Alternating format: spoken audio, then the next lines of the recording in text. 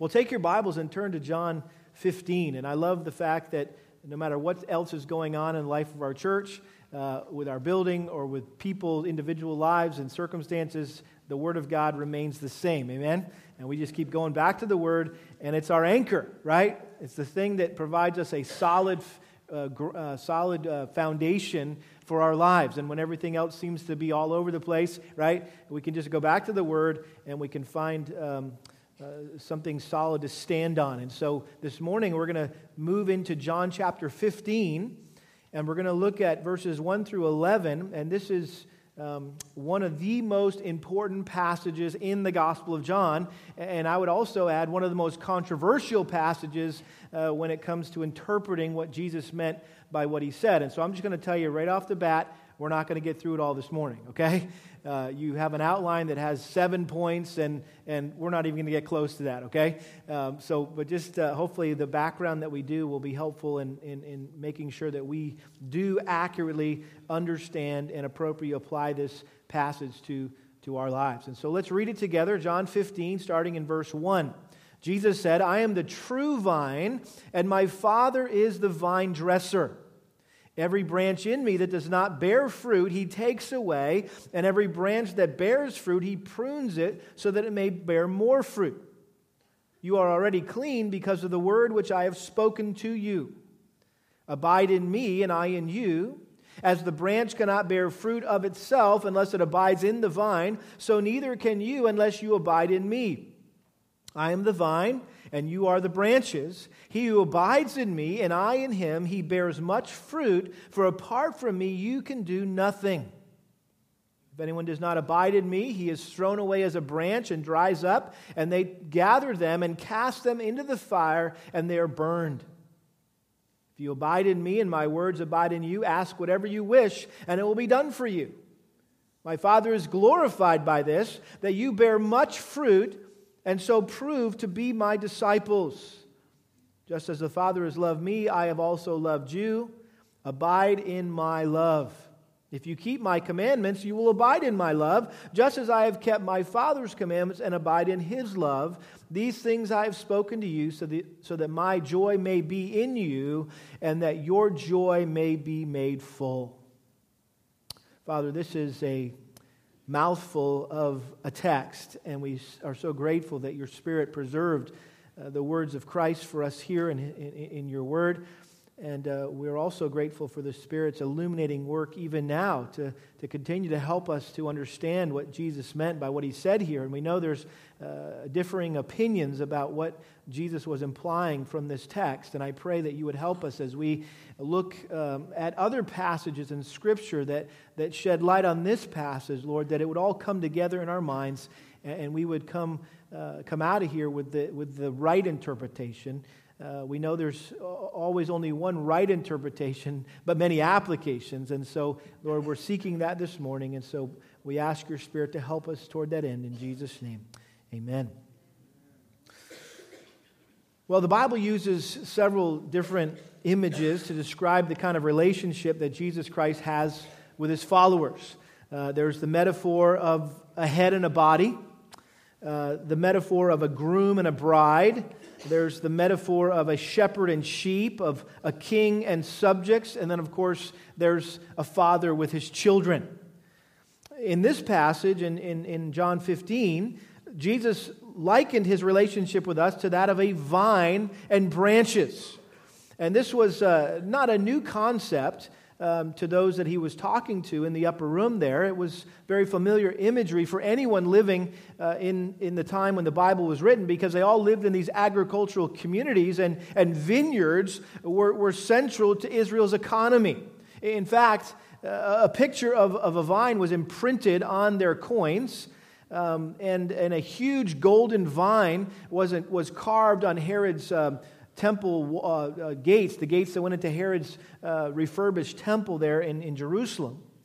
In the Old Testament, God depicted the nation of Israel as a choice vine that He had planted in the Promised Land. I want you to look at a couple of these verses in the Old Testament. Notice Psalm 80, verses 8 through 11.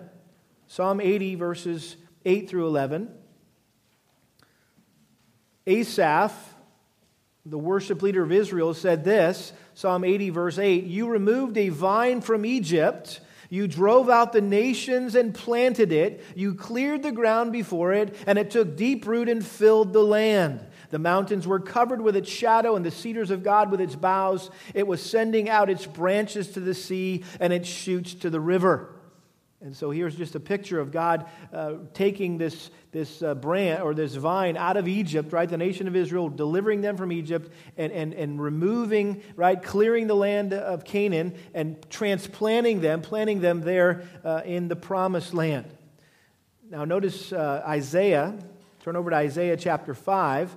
This is a very explicit passage regarding God's desire, God's expectations for the nation of Israel. Isaiah chapter 5, verse 1. The parable of the vineyard. "Let me sing now for my well-beloved, a song of my beloved concerning his vineyard. My well-beloved had a vineyard on a fertile hill. He dug it all around, removed its stones, and planted it with the choicest vine. And he built a tower in the middle of it, and also hewed out a wine vat in it, that he expected it to produce good grapes, but it produced only worthless ones." You say, well, what is that talking about? Well, notice the next verse. "And now, O inhabitants of Jerusalem and men of Judah, judge between me and my vineyard. What more was there to do for my vineyard than I have not done in it? Why then when I expected it to produce good grapes, did it produce worthless ones? So now let me tell you what I'm going to do to my vineyard. I'll remove its hedge, and it will be consumed. I will break down its wall, and it will become trampled ground.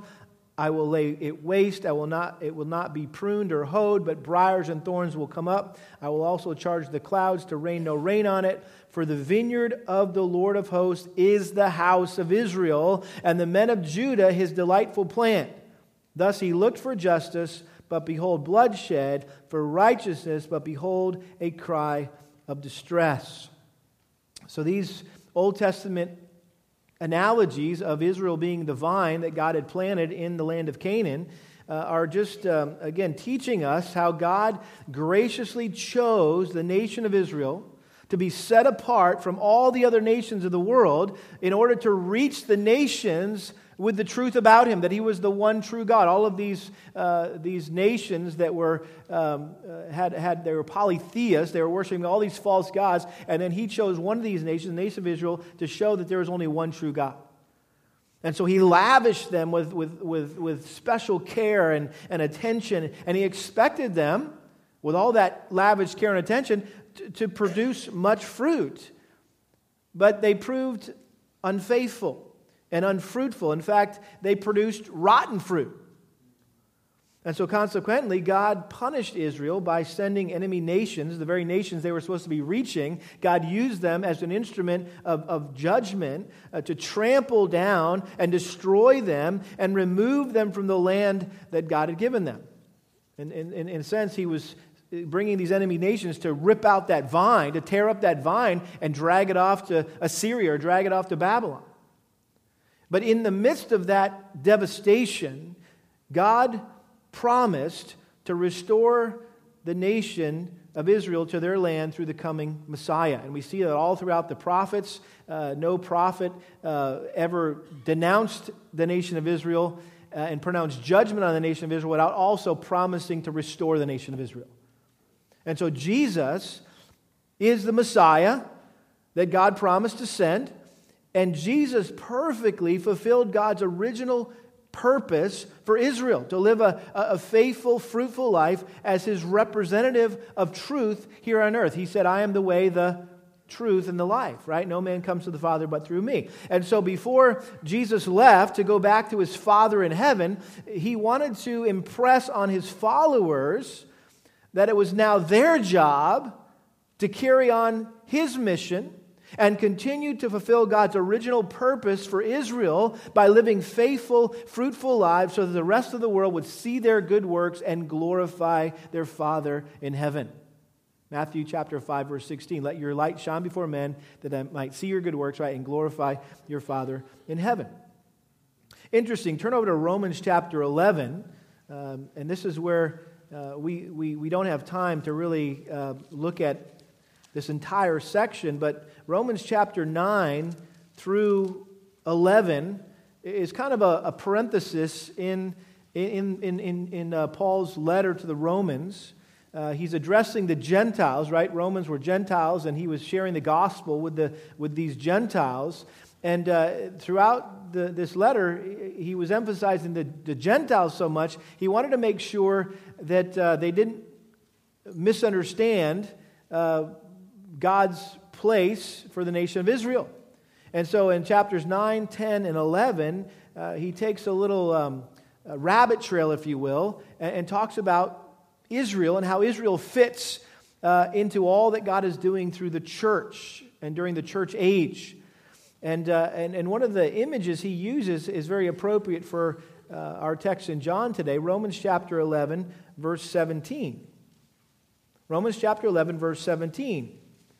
He says, "But if some of the branches were broken off, and you, being a wild olive, were grafted in among them and became partakers with them of the rich root of the olive tree, do not be arrogant toward the branches, but if you are arrogant, remember that it is not you who supports the root, but the root supports you.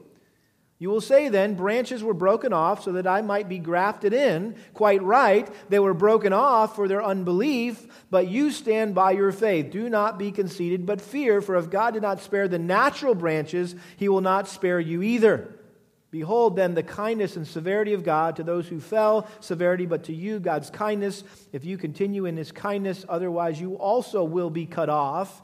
And they also, if they do not continue in their unbelief, will be grafted in, for God is able to graft them in again. For if you were cut off from what is by nature a wild olive tree, and were grafted contrary to nature into a cultivated olive tree, how much more will these who are the natural branches be grafted into their own olive tree?" Now, obviously, that's a picture of the Jews and the Gentiles, right? The Jews being those original branches that were cut off, right? So that we could be, as Gentiles, grafted into the vine. But notice what he's saying here is God's not done with Israel, right? If they turn from their unbelief and embrace the Messiah, which the Old Testament says that they will someday, in mass, in the end times, they will be grafted back in to the vine. But that's why the New Testament is primarily focused on the role of the Gentiles in the church, because that's God's primary tool right now for reaching the nations, is the church of Jesus Christ. Doesn't mean He's done with Israel. The church is not the new Israel, right? The church hasn't replaced Israel, right? In some ways, the church is supplementing Israel for a time being, right? Until He removes us, right? And the focus during the tribulation and the end times, I think, will once again be on the nation of Israel. And so, having said all that, with all that as our background, we come back to this passage in John 15, and we see that this imagery of the vine and the branches is very rich. There's a lot going on here. And basically, what Jesus was doing here in this passage was sharing with His 11 remaining disciples, because we know that one was already, cut off. Who was that? Judas, right? So he's talking with His 11 remaining disciples, and He's telling them, sharing with them, the key to living productive, fruitful, God-glorifying lives. That sound practical? Is that something that you need to be concerned about, right? Living a productive, fruitful, God-glorifying life? Absolutely. And so when we read through these first 11 verses of John 15, it would be easy to think that the main point is bearing fruit, right? It seems like every verse has something about fruit. Fruit, bearing fruit, right? It's fruit everywhere here. Actually, it's only 6 times that the word fruit is used. However, there's another word here that is used 10 times in these first 11 verses, which in my mind means that it's the main point of the passage. What is the word? Abide. Abide. And so this passage is not so much about bearing fruit as it is about abiding in Christ. Maybe the simple way to understand this passage is that abiding in Christ is the key to bearing fruit. Abiding in Christ is the key to bearing fruit. Now, having said that, we know that Jesus talked a lot about fruit during His life and ministry. And I think it's important to interpret this passage, again, in light of the other things that the Bible says not only about the vine imagery, but also the other things that Jesus said about fruit. And the reason why I say that is because this, as I mentioned earlier, this particular section of John's Gospel has been subject to a variety of interpretations. Some say that this passage teaches that a Christian can lose their salvation. Okay, just so you know, there are some that interpret this, and they would teach this as if you could lose your salvation. Others say that a Christian, it's possible for a Christian to live a fruitless life. That there are Christians here in this passage who are fruitless, okay, and it's possible for a Christian to live a fruitless life. True or false? Don't answer. These are things that you need to be thinking about as we understand this passage. And then lastly, some say that not everyone who says they're a Christian is a Christian. You probably know where I stand on this already, right? And I think I'm just standing where Jesus stood, because let's look at some of the things back in the Matthew's Gospel, for example, that are said about fruitfulness and a believer. Turn back to Matthew chapter 3. Even before Jesus speaks, we need to hear what his forerunner, John the Baptist, said. Matthew chapter 3. Trust me, all this background is going to come in handy. When we finally get to the verses in Matthew 15, it's just going to fall off the bone. It's just going to be like, oh yeah, that's obvious what that means, right? Matthew chapter 3, verse 8. Well, verse 7, the Pharisees and the Sadducees came out to see what was going on in the wilderness with John the Baptist. And he said to them, "You brood of vipers, who warned you to flee from the wrath to come? Therefore, bear fruit in keeping with repentance, and do not suppose that you can say to yourselves, 'We have Abraham for our father.' For I say to you that from these stones God is able to raise up children to Abraham. The axe is already laid at the root of the trees. Therefore, every tree that does not bear good fruit is cut down and thrown into the fire." Turn over to Matthew 7. Jesus picks up this imagery of fruit. A very familiar passage, Matthew chapter 7, verse 15. "Beware of the false prophets who come to you in sheep's clothing, but inwardly are ravenous wolves. You will know them by their," what? "Fruits. Grapes are not gathered from thorn bushes, nor figs from thistles are they. So every good tree bears good fruit, but the bad tree bears bad fruit. A good tree cannot produce bad fruit, nor can a bad tree produce good fruit. Every tree that does not bear good fruit is cut down and thrown into the fire." See the imagery here? Same as John the Baptist. "So then you will know them by their fruits." Interesting. Notice the context. What was Jesus leading up to in this whole discussion of knowing someone by their fruits? Notice the very next verse. "Not everyone who says to me, 'Lord, Lord,' will enter the kingdom of heaven, but he who does the will of my Father who is in heaven will enter. Many will say to me on that day, 'Lord, Lord, did we not prophesy in your name, and in your name cast out demons, and in your name perform many miracles?' And then I will declare to them, 'I never knew you. Depart from me, you who practice lawlessness.'" And so obviously that is a true statement that not everyone who says they're a Christian is a Christian, right? It's in the Bible.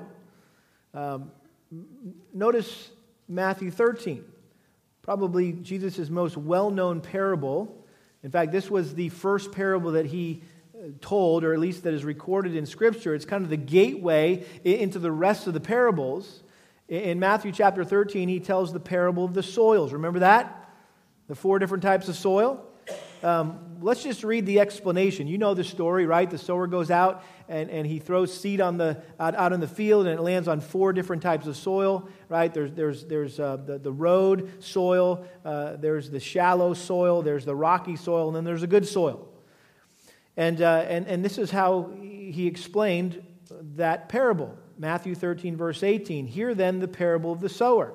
When anyone hears the word of the kingdom and does not understand it, the evil one comes and snatches away what has been sown in his heart. This is the one on whom seed was sown beside the road. The one on whom seed was sown on the rocky places, this is the man who hears the word and immediately receives it with joy, yet he has no firm root in himself, but is only temporary, and when affliction or persecution arises because of the word, he immediately falls away. And the one on whom seed was sown among the thorns, this is the man who hears the word, and the worry of the world and the deceitfulness of wealth choke the word, and it becomes unfruitful. Interesting, Mark says, I believe it is Mark or Luke, says that they bear no fruit that remains. And then finally, verse 23, the one on whom seed was sown on the good soil, this is the man who hears the word and understands it, who indeed bears fruit and brings forth some 100-fold, some 60, and some 30. And again, the picture here is the true believer. Only one of these types of soil actually was productive and produced fruit that remained. In other words, all three early soils, right? The road soil, the shallow soil, and the rocky soil all represent an unbeliever. Someone maybe who is a false professor. They profess faith in Christ, right? They say they're a Christian, but as their life bears itself out, you realize they're not really saved because there's no fruit that remains in their lives.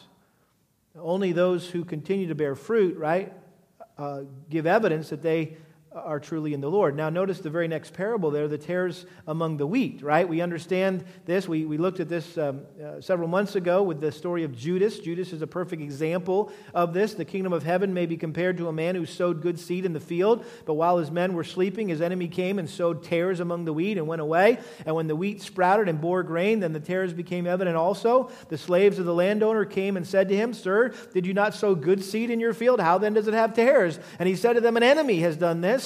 The slaves said to him, "Do you want us then to go and gather them up?" But he said, "No, for while you are gathering up the tares, you may uproot the wheat with them. Allow both to grow together until the harvest, and in the time of harvest I will say to the reapers, first gather up the tares and bind them in bundles to burn them up, but gather the wheat into my barn." Again, the imagery there of things burning, right? Things getting burnt up. Is a common theme with Christ. Now, the last thing I want you to see in Matthew 21, a fascinating parable here,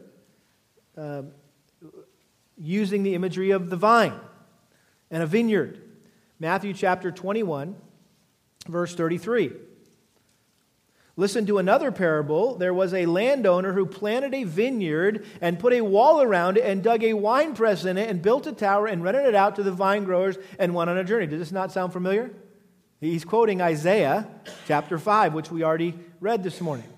When the harvest time approached, he sent his slaves to the vine growers to receive his produce. The vine growers took his slaves and beat one and killed another and stoned a third. And again he sent another group of slaves larger than the first, and they did the same to them. And so I think this is a picture of God sending, right, his prophets to the nation of Israel, right, to woo them back to him. But they persecuted all the prophets, and they even killed them. Verse 37, but afterward he sent his, who? His son to them, saying, they will surely respect my son.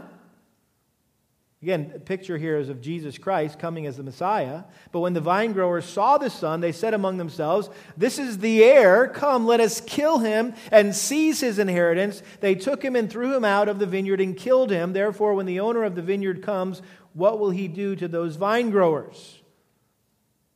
So here is a picture of Jesus was in a sense prophesying his crucifixion, right? That they were going to throw him out and kill him. Therefore, when the owner of the vineyard comes, what is he going to do? What is God going to do? They said to him, he will bring those wretches to a wretched end and will rent out the vineyard to other vine growers who will pay him the proceeds at the proper season. Jesus said to them, did you never read the Scriptures? The stone which the builders rejected, this became the chief cornerstone. This came about from the Lord, and it is marvelous in our eyes. Therefore I say to you, the kingdom of God will be taken away from you and given to a people producing the fruit of it. Again, another picture here, I think, of God removing Israel, right, for a season because of its unbelief and its disobedience, and putting the church, right, giving the church the responsibility to fulfill what Israel failed to do. He's giving it, we are the people, if you will, who are producing the fruit of it.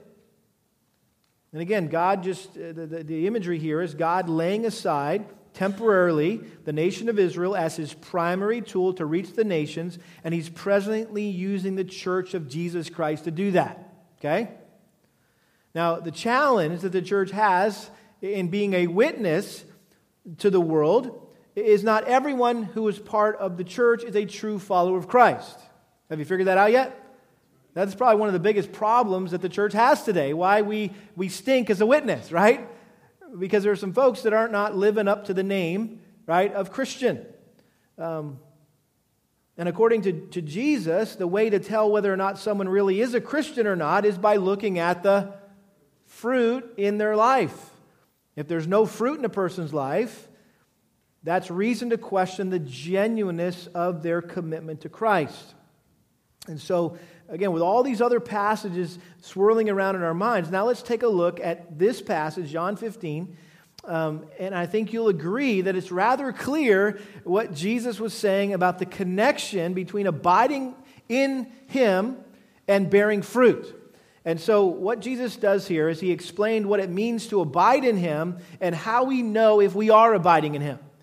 And so I've just broken it down into 7 fruits of abiding in Christ, trying to bring these two ideas, these two concepts together. 7 fruits of abiding in Christ. And the first one is that we are consistently convicted or corrected by Christ's word. We are consistently convicted or corrected by Christ's word. Verse 1, I am the true vine, and my Father is the vine dresser. Again, this was the last of the 7 I am statements. Remember those? We've been watching those kind of unfold in John's gospel. That he included these 7 times that Jesus said, I am something in order to prove His deity.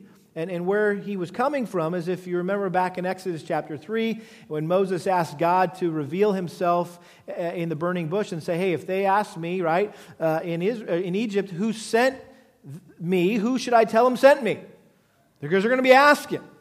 And He said, tell them I am sent you. I am what? I am who? No, just I am.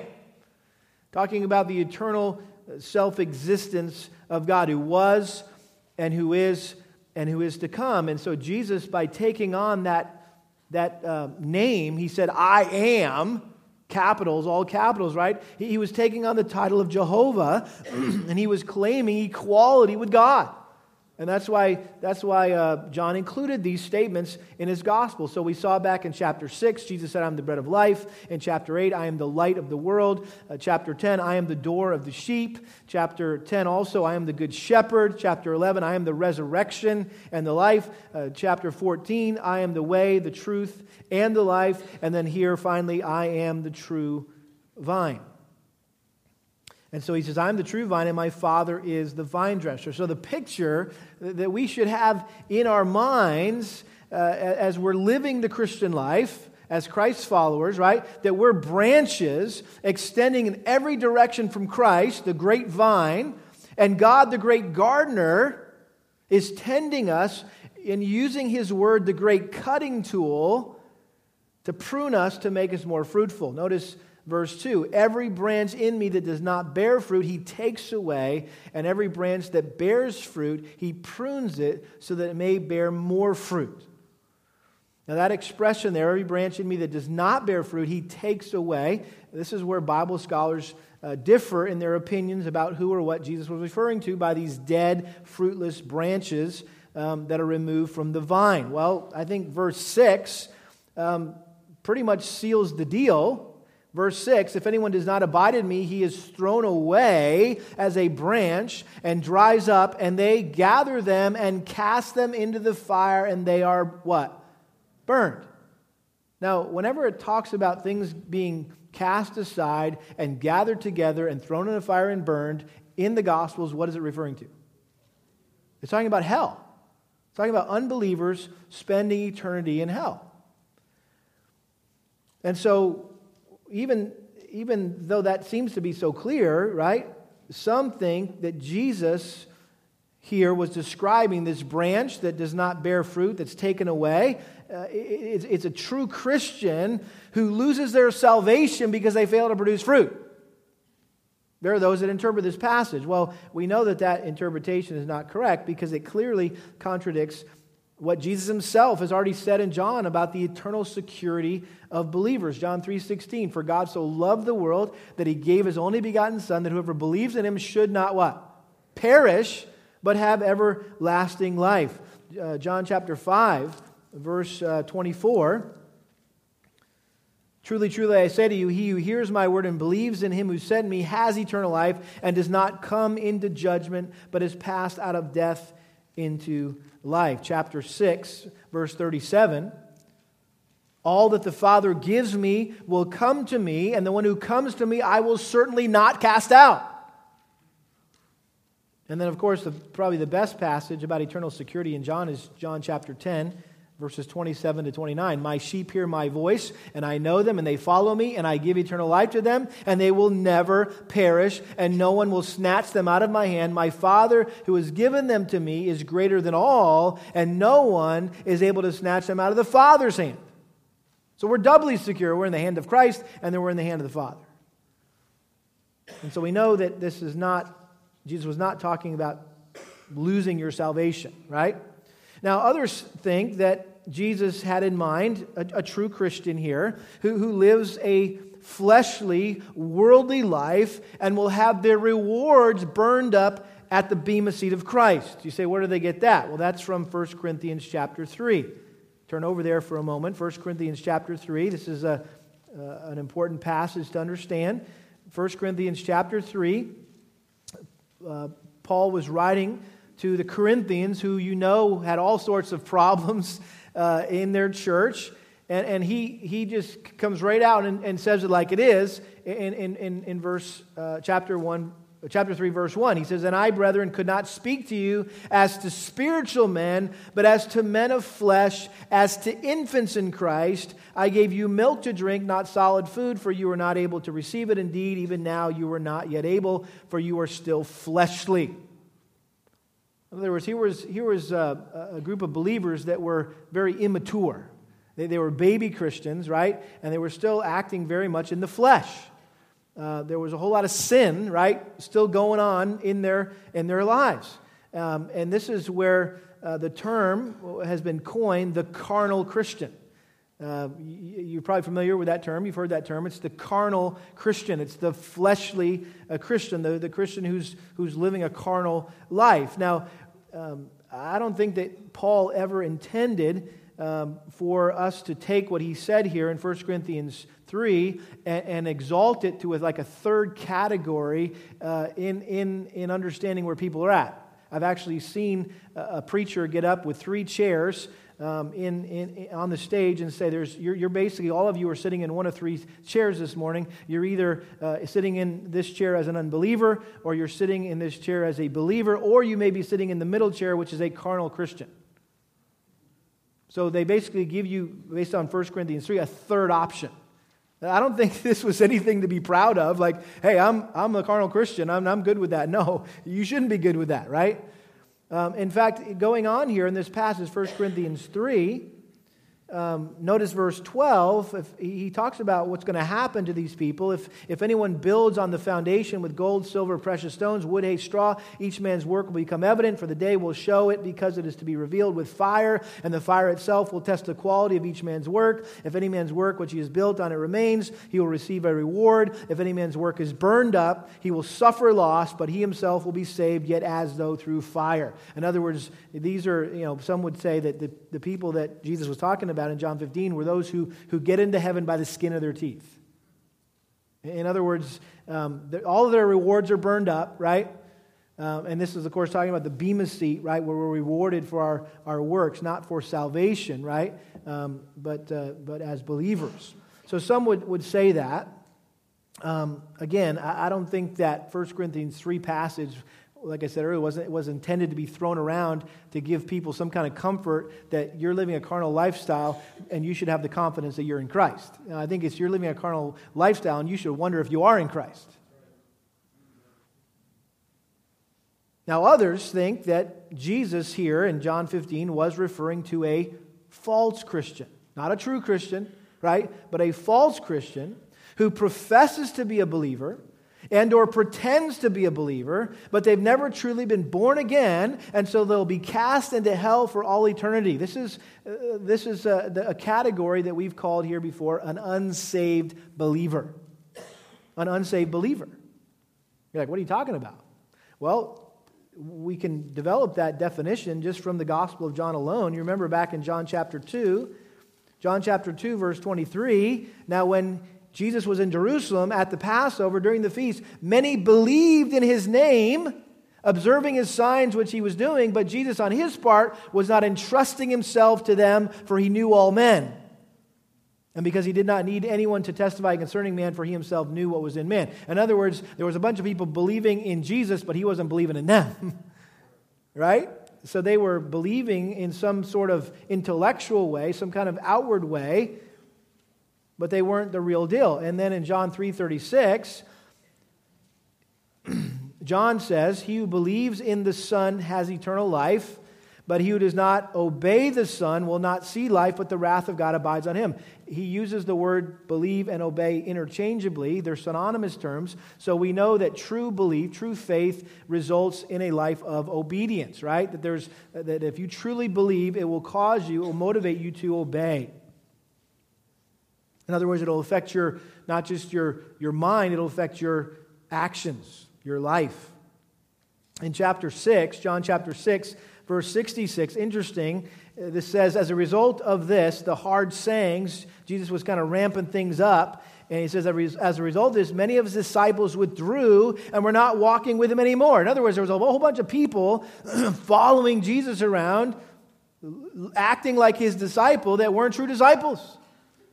Because when the heat got turned up and he started challenging them to consider the cost, they were gone.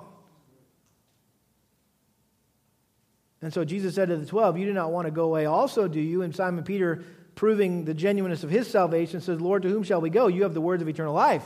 We have believed and have come to know that you are the Holy One of God. Jesus answered and said, did I myself not choose you, the 12? And yet one of you is a devil. Now he meant Judas, the son of Simon Iscariot, for he, one of the 12, was going to betray him. So there was even one within the inner circle of Jesus, right, who hadn't taken off at this point.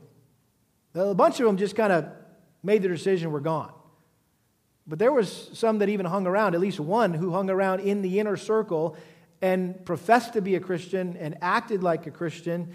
And in fact, interesting enough, when Jesus actually exposed Judas as the one who was going to betray him, the disciples still didn't get it. In John chapter 13, he said, hey, verse 21, he said, truly I say to you that one of you will betray me. And the disciples began looking at one another at a loss to know of which one he was speaking. It wasn't like they're like, I know who that is, Judas, right? They had no idea. And even after Jesus said, I'll show you who it is, and he dipped something in, he handed it to Judas, and that was supposed to be the reveal. Okay, this is the guy who's going to do the dirty deed. And he said, go and do what you need to do. And he got up and went out. And it says, no one of those reclining at the table knew for what purpose he had said this to him. They thought he was going out to run some errand. He was the guy that held the money box. I mean, he was the most trustworthy guy in the disciples. And then in John 17, verse 12, he mentions him one more time in his closing prayer. John 17, verse 12, while I was with them, I was keeping them in your name, which you have given me, and I guarded them, and not one of them perished, but the son of perdition, so that the scripture would be fulfilled. The point is that Judas was a false believer. He was indistinguishable from the other disciples. And again, I think John 15, this adds weight to the interpretation that we're taking this morning, that this is not a true Christian here, this branch that doesn't bear fruit, that's taken away and dries up and is cast into the fire and burned, right? What is the context? The disciples had just watched this guy leave, right? This branch get cut off, if you will. Judas is the ultimate example of this branch. Merrill Tenney, who's a very well-known New Testament professor for years, he's no longer alive, but he said this: Jesus' intent here was to show that fruitfulness is normal for believers. An absolutely fruitless life is evidence that one is not a believer. Jesus left no place among his followers for fruitless disciples. The proof of discipleship is fruit-bearing. So the point is, there's no such thing as a fruitless Christian. Now, listen, are you always, as a Christian, going to bear as much fruit as you could or should? Probably not, right? And there's going to be times, there's going to be seasons where you're less fruitful than others. And you backslide and you maybe get trapped in some sin and you become unfruitful for a season, right? But it's not your lifestyle. It's not the way you continue. True Christians are represented here by the fruit-bearing branches who are pruned by the Father so they bear even more fruit. And notice the progression here. He says, every branch in me that does not bear fruit, he takes away, and every branch that bears fruit, he prunes it so that it bears more fruit. And then jump down to verse 8. My Father is glorified by this, that you bear much fruit. So there's fruit, there's more fruit, and then there's much fruit. That's the goal, right? That's what we're aiming for as Christians. Because why? That glorifies the Lord, and it proves that we are truly saved. And so in order for a vine to be as fruitful and productive as possible, it has to be pruned on a regular basis. And that's what he's saying here. Every branch that does bear fruit, he prunes it so that it may bear more fruit. And again, this was a very familiar picture in the minds of these disciples who were hearing this for the first time. Because every year in Palestine, farmers would go out, they still do today, to the vineyards, and they cut off dead branches and they cut back living branches. That's what goes on. They cut off dead branches and they cut back the living branches. And pruning, I'm sure we've got some gardeners in here, and even some master gardeners, and you know that pruning is a precise art, right? It takes years to perfect. If you're pruning roses or you're pruning trees or whatever, you need to know what to cut, where to cut, and how much to cut. And so the point, though, is the goal is to remove everything from the branch which tends to sap the vine's power. Right? Why? You want all the energy in the vine going to grow fruit and not more wood, right? And so you clip back all that stuff so that it's just all the energy is going to producing that good fruit. And so in the same way, God must remove things in our lives that distract us from Him, that drain our spiritual energy, and that deaden our souls and hinder us from growing and thriving in our relationship with Him. That is what the writer of Hebrews was talking about in Hebrews chapter 12, verse 1, when he said, let us lay aside every encumbrance and the sin which so easily entangles us, and let us run with endurance the race that is set before us. And then he goes on to talk about the discipline that we receive as God's children. He says it's for discipline that you endure. God deals with you as with His sons. For what son is there whom his father does not discipline? But if you are without discipline, of which all have become partakers, then you are illegitimate children and not sons. Furthermore, we had earthly fathers to discipline us, and we respected them. Shall we not much rather be subject to the Father of spirits and live? For they disciplined us for a short time, as seemed best to them. But He disciplines us for our good, so that we may share His holiness. All discipline for the moment seems not to be joyful, but sorrowful, and I would add even painful, right? Yet to those who have been trained by it afterwards yields the peaceful, what? Fruit of righteousness. And so the pruning process is typically painful for us, is it not? It hurts when God has to cut things out of our lives, doesn't it? But we need to remember that in the midst of that pain, that God's ultimate goal is to cause us to grow and to flourish and to be more fruitful and more Christ-like. We also need to remember that God is never more near to us than when He's pruning us. You got to get up close and personal, right? When you're pruning, you got to get right up close and personal with that vine, with that branch, right? And so you know that God is never closer than when He's pruning you of something in your life. Now notice verse 3, and we'll just end here. You are already clean because of the word which I've spoken to you.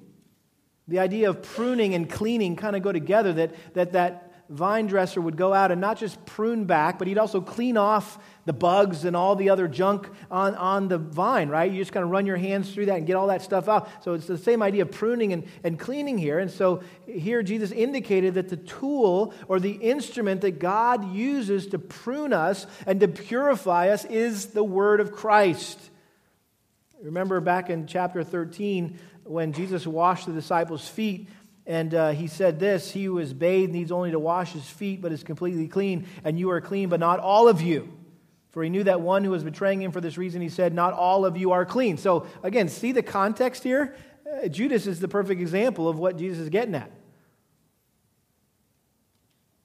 I love what the Bible says about what the Bible does. John 17:17, sanctify them in the truth, your word is true. That's what Jesus prayed. Sanctify them, purify them, set them apart, deal with sin in their life, right, through the truth, and your word is the truth. Ephesians 5:26, talking about how Christ loves the church, and that He wants to sanctify her, having cleansed her by the washing of water with the word, that He might present to Himself the church in all her glory, having no spot or wrinkle or any such thing, but that she would be holy and blameless. That's what God is doing every time we open up God's word, whether it's in our quiet time or here on a Sunday morning or on a Wednesday night or in a Bible study, right, in a small group. What is happening? You are being cleansed by the washing of water with the word, so that you would be pure and holy and have no spot or wrinkle, but would be holy and blameless. 1 Thessalonians 2:13, the word of God performs its work in you who believe. Paul was so thankful for the Thessalonians. He says, man, I'm so grateful that when I came to you, you didn't receive the word as if it was the word of man, but as it actually is the word of God, which performs its work in you who believe. The word is what does the work in our lives. You want to give anyone credit or glory for the changes that are happening in your life, you can praise God for His word. Because that's the tool, that's the instrument. 2 Timothy 3 verse 16, all Scripture is inspired by God and profitable for what? Teaching, for reproof, for correction, for training in righteousness, so that the man of God may be adequate, equipped for every good work. So the word is a very effective tool. Very effective tool to do all sorts of things. It's a kind of a, what are those little things guys have in their right? The handymans, what are those things? The Leathermans, right? Leatherman things. It can do a whole bunch of stuff. It's like the Swiss Army knife, right? That's the word. It can do all sorts of stuff in our lives. You need this, you got it. You need this, it can do this, right? And then Hebrews 4:12, I love this. For the word of God is living and active and sharper than any what? Two-edged sword, and piercing as far as the division of soul and spirit, of both joints and marrow, and able to judge the thoughts and the intentions of the heart. Wow. That's how deep the word can go, even down to our thoughts and our intentions, our motives, right? It can judge those things.